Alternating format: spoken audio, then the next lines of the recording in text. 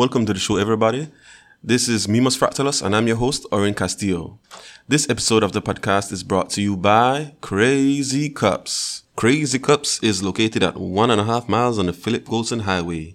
They sell all kinds of flavor slush drinks with or without your choice of candy topping, ice cream sorbet for the vegans, nachos, pizza, hot dogs, cotton candy to your flavor of choice, popcorn also to your flavor of choice, and chamoy apples. New stuff is added every week. Your quote for today: science knows no country because knowledge belongs to humanity and is the torch which illuminates the world, by Louis Pasteur. And your math joke for today: why do teenagers always travel in groups of 3 or 5? Well, as they always say, they can't even.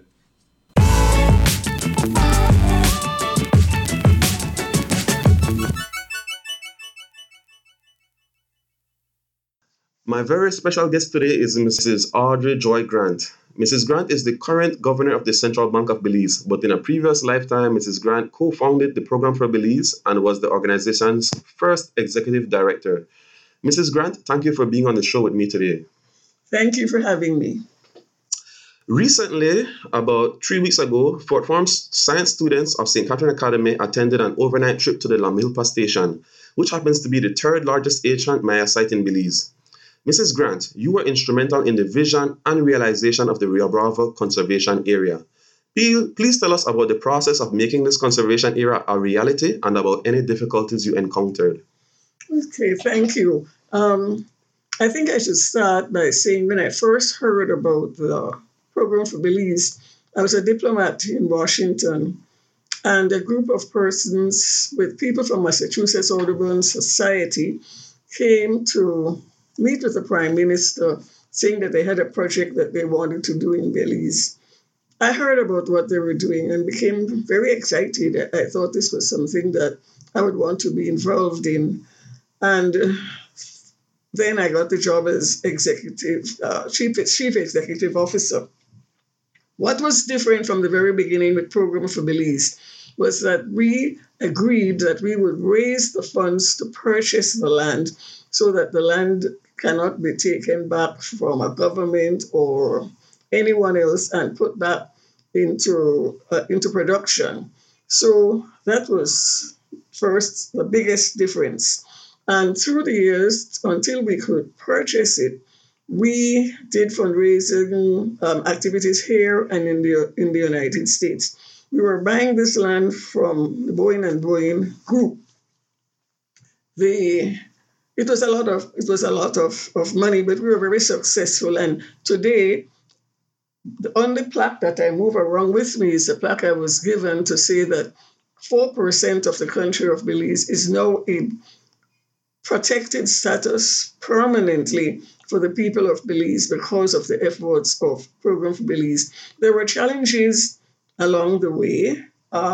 We were a new organization. The Audubon Society had been here for quite a long time, so we had to make sure that everybody knew what we were doing and that we were partnering with them, that we were not going our own separate way. And from that, there are many, many things that we did together, many firsts, and for all that we were able to accomplish, I'm very proud. Okay. You mentioned that, yes, the Ribaba Conservation Site, it covers approximately 4% of the area of Belize. Also, I've researched that there are around 200 species of trees and around 390 species of birds that can be seen in the area from time to time as they migrate. Why was it so important that a portion of Belize be set aside to protect these flora and fauna? Well, that's a good question because, yes, it always comes down to the protection of flora and fauna. But this project was different. From the very beginning, even long before climate change issues are as popular as they are today, that was one of the issues that we focused on. So we were focusing on standing forests to protect the flora and fauna, but also because the forest itself has so much value. You talk about things like environmental services where you could pay for water. And also then it was discussed, and some countries have done it, to pay to keep the trees standing because, of course, they take carbon dioxide out of the atmosphere. So we had projects that we would put plots. Usually it would be an acre, something bigger than that, and we would go and do with census every tree within that area, work out how much carbon dioxide was being taken from the atmosphere, and use that to say to the world that you have to protect forests because of climate change. And now we are seeing the effects of climate change every day, and we have to then do more of projects such as Program for Belize and not less. Okay. While I was with my school at La Milpa on the trip, the science students, the girls, indeed do an exercise where they laid out the quadrat and measured the area and counted how many of different types of species of trees they did. So it was something similar to what you spoke about just now. Also, while at the La Milpa Lodge, I noticed that the Eco Lodge uses solar panels. Can you tell us how long they have had solar panels installed? Well, and to just go back with what I was talking about, and I didn't want to use these words, but actually it's carbon sequestration, and that is we started it. One of the first projects in the world actually was done here with several different organizations from many parts of the world, and of course a lot of other countries are doing it now. But your question was about the solar panels. The solar panels, yes. Again, a decision was made by the people at La Milpa, but actually more from the Program for Belize, that all of our sites, as much as possible, would use renewables. So we have solar panels, and at that time we also had special toilets, and I haven't been for a little while, so I'm not sure how much is there because these things are difficult to keep and actually expensive. But whenever we could use a renewable, that is what we did. And in the early days of Program for Belize, we used to have a program for high school students in the United States. Some years we would have 700 students that would come and pay to do 1 week in the forest and 1 week on the reef. And that, of course, would be money that we use to fund our administrative overhead expenses. So again, that's another important part, that when you have an organization, it's a non-governmental. We never took any money. All the time I was there from government. We raised it separately because I think what you need is your independence to be able to do the things that you and your board believe are the right things to do. Okay. You mentioned those special toilets. I remember it was quite a shock a few weeks ago when we were there for the young ladies. Most of the young ladies are from the city, and they were like, their response when the guy told them, okay, when you're done, then you have to cover it with sawdust. They were like really shocked, like, what? So I thought that was quite funny, the girls' reaction. And I'm glad to hear that because those toilets, I started at Program for Belize 1989 and I left 2001. So it's before that. So it works, and it works then really well for it to still be functioning. Yes, still working quite well. How would you rate Belize's current use of renewable energy sources compared to the capacity that it has to be, that it has the capacity that it can be using renewable energy sources to? Well, now this is a little bit of Program for Belize and a little bit of Minister of Energy. Mm-hmm. And Belize is actually way ahead of the Caribbean countries and many other countries. We have over 70% of our energy source coming from renewables, especially, of course, the biggest amount is from the dams. I must say that it's something that we looked at earlier and we weren't very happy, but we have them now. And at least it's helping us a lot with using renewables. Of course, we still get energy from Chetumal, etc. But that is something that if we continue the way we're going with more and more renewables, and I understand that's the government's intent, that pretty soon we could be almost there, that all or almost all of our energy will come from renewables. And many times when I would travel to the Caribbean, they would be so amazed that we are getting over 70% renewable. Okay. I had a follow up question, but you answered what I was going to ask actually. I was going to ask you, what do you see as the future for Belize work pertains to renewable energy? But you just spoke about that. We're heading towards the direction of having greater than 70% renewable energy, right?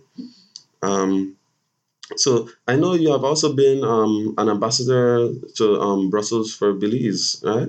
Can you tell us about what the experience was like being an ambassador for Belize? That's a very honorable position that you held. Well, thank you. Um, I had been a diplomat before in Washington, as I said. That's where I first heard about Program for Belize. In Europe, it's different in that, of course, the Europeans are our biggest donors. Most of our money comes from European sources. So there again, I've always been, and I continue to be involved in environmental issues. So I was a spokesperson for the African, Caribbean, Pacific countries, actually on climate change issues. Absolutely a fascinating job to be a diplomat for your country. And I really hope that more Belizeans would get that opportunity to spend time, even if it means that if you're not a diplomat, you're able to go and work there for 3 to 6 months. I think that person would be a completely different individual for having done that time in another country working for the country of your birth. So I enjoyed that. I was very much involved in everything that Belize was trying to do. For example, tourism. We had tourism fairs, trying to get the Europeans to come to Belize. Our issue has always been that they have to stay in overnight, and they just don't like to stay overnight in the United States. So when we get to the point where they could come through maybe another country and then come to Belize, there is a great desire because Europeans are actually environmentally conscious, maybe more than some other countries, to want to visit Belize and see what we are doing. Right. If I'm not mistaken, the young environmental activist Greta Thunberg is from a European country, right? That Germany in particular, correct? Very correct. Right. I thank you for your time with us. I just want to say one thing. People would say, well, you studied finance and all that, then you got into the environmental fields, and now I'm back in finance. But I think that in all NGOs, no matter if it's environmental or social or whatever, that the person at the top should have managerial skills and be able to shepherd people with proposal writing and everything else, because really and truly, at the end of the day, it's really about business and about money to make sure you get you achieve what you set out to do. So as far as I'm concerned, the environment and the love for the environment and always working in whatever way I can for the environment will be something that I will do for as long as I can. Okay. Well, since you mentioned how yes, the aspect of money is always involved, whether it is in the field of science or in the field of medicine, whatever field it is, there are some people who believe that, well, overall, the world over, the use of renewable resources will not be as fully utilized as it can be because the big money is in making oil and the oil companies. What do you make of that type of theory? Well, absolutely. I mean, there is this very strong lobby, more in the developed countries than, of course, Belize and countries that produce oil. That is their sole basis for being, and they will always object and do their utmost to make sure that people continue to use fossil fuels. But I believe that it's changing, and people are experiencing the bad adverse effects of climate change, and this will make the policymakers move faster to use renewables. So yes, you are right that the industry will not just fall down and play dead. But the many young people these days who will be the leaders of tomorrow, they have only grown up hearing about climate change, right? So I think that as they become the future leaders of tomorrow who will draft these bills and pass them into law, that it should be much easier to make the changes necessary to do away with fossil fuels and be fully sustainable fuels, right? Yeah, absolutely. There's this change all over the world, and it's the young people that are in the forefront, and they should be, because if you think about it, Belize is below sea level, Belize City, and if we were to have the rises that we think will come with climate change, Belize City will no longer exist, and that's your future and the future of the students that are under your care. So I think both of these things working together will make the changes happen and happen much quicker. Okay. Thank you for your time today. I now have some interviews of students on the science trip to the Rio Bravo La Milpa station. One of my guests today is Maya Pollard, a fourth form student at SCA. At this moment, we are out in the jungle at the La Milpa area. Maya, would you recommend this trip to another student? Most definitely. Like, it's weird but also very interesting to come out somewhere like where there isn't much but like a lot of things you don't really see every day. Like at the minute you came here, you can smell that the air was fresh. Like you can literally smell it. Like it didn't smell anyway, but you could smell, oh wow, this is fresh air. And the wildlife and stuff, like it's just interesting to just walk out after you woke up and then you just see like birds that aren't pigeons. It's very interesting, so I definitely recommend it to another student. If you smell what the jungle is cooking. Okay, so we're halfway through, right? On the first day, we went to the water treatment plant, and we also went on a night trail. And before the night trail, in between the water treatment plant, we went to a Maya ruin. Out of those three activities, which was your favorite and why? I'd have to say that when we went to the water plant, mostly because the lady that explained it to us explained how they purified the water. She was very nice actually, and she made it pretty easy to understand. And I found out that, oh wow, like me as a student, like it wouldn't be hard to go, okay, I could learn and I could actually work there. So I think that was probably my favorite, and because it was like surrounded by water and I kind of like water. Okay, and the food at the place, how have you enjoyed the food so far? Well, me personally, I don't eat a lot of things, but I found here that I actually ate more than what I expected to eat. So it was really good. Like I honestly had to thank the people that made my food like personal, because it was really good. I really enjoyed it. It had like fried jack, like even just like the fried jack they made was like, oh my god, it was so nice. Definitely. Right, I agree. Traditional Belizean breakfast, but very well done. Yes, exactly. My other guest today is Jessie He, another fourth form student of SCA. Jessie, how have you enjoyed the trip so far? We're halfway through. It was nice. I think it's really inspirational, and you can find yourself at peace.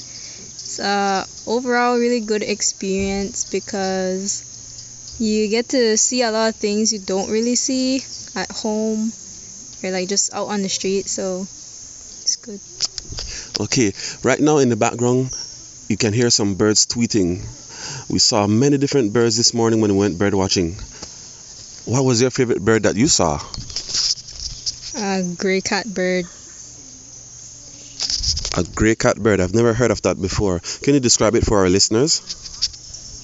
It's just gray and it's pretty small. Usually stays on the ground because it feeds on insects and small worms. Okay, so last night on the night trail, we were rained out. But before we were rained out, was there any cool thing that you saw? A yellow tree frog. A yellow tree frog. Man, my group didn't get to see any yellow tree frogs, but that sounds pretty cool. And how are you enjoying the food so far? We had supper and breakfast so far. How have you been enjoying the food? Man, I loved it. I was hungry from like 5 o'clock this morning. It was amazing. So full, so satisfied, so content. Okay, thank you very much. So now it's time for 5 for 5.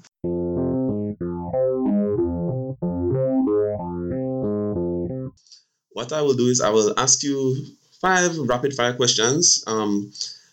For you today, I have prepared some names of social media sites or apps. They might be real or might not be real. So if you think they're real, say yes. Or if you think they're not real, say no, not real, fake, whatever, right? So first one, Twitter.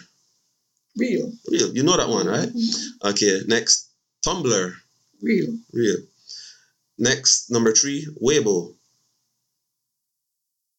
I don't know, so I have to say false. I don't know that. That one is real. It is a Chinese blogging site. All right. Yes. Number 4, Reddit. Yes. Yes, that's real.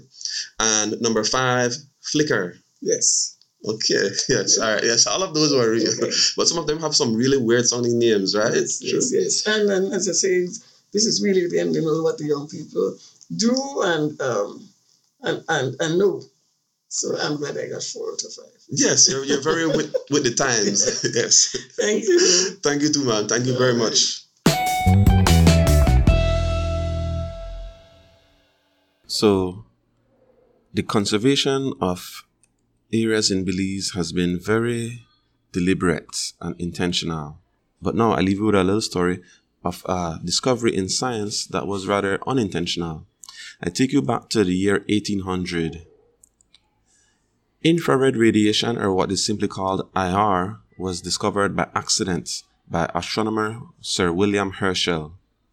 He was investigating the spectrum that was previously discovered by Isaac Newton. You may be familiar with the fact that if you take a piece of glass and you let sunlight pass through it, it will split up the light from the sun into 7 different colors, namely red, orange, yellow, green, blue, indigo, and violet, or what we call Roy G. Biv. That was discovered by Isaac Newton. And later on, Sir William Herschel wanted to investigate if the different colors of light had certain temperatures associated with them. So what he did was, he had a prism break up the light into the 7 colors, and he put a thermometer under each color. And as scientists usually do, they would have a control group. So what he did was, he put an 8 thermometer outside of the light, right next to the red. And to his surprise, it was the thermometer that read the highest temperature. He had inadvertently and by accident discovered infrared radiation. And as always, I leave you with the wise words of Sir Albert Einstein. Don't let schooling interfere with your education.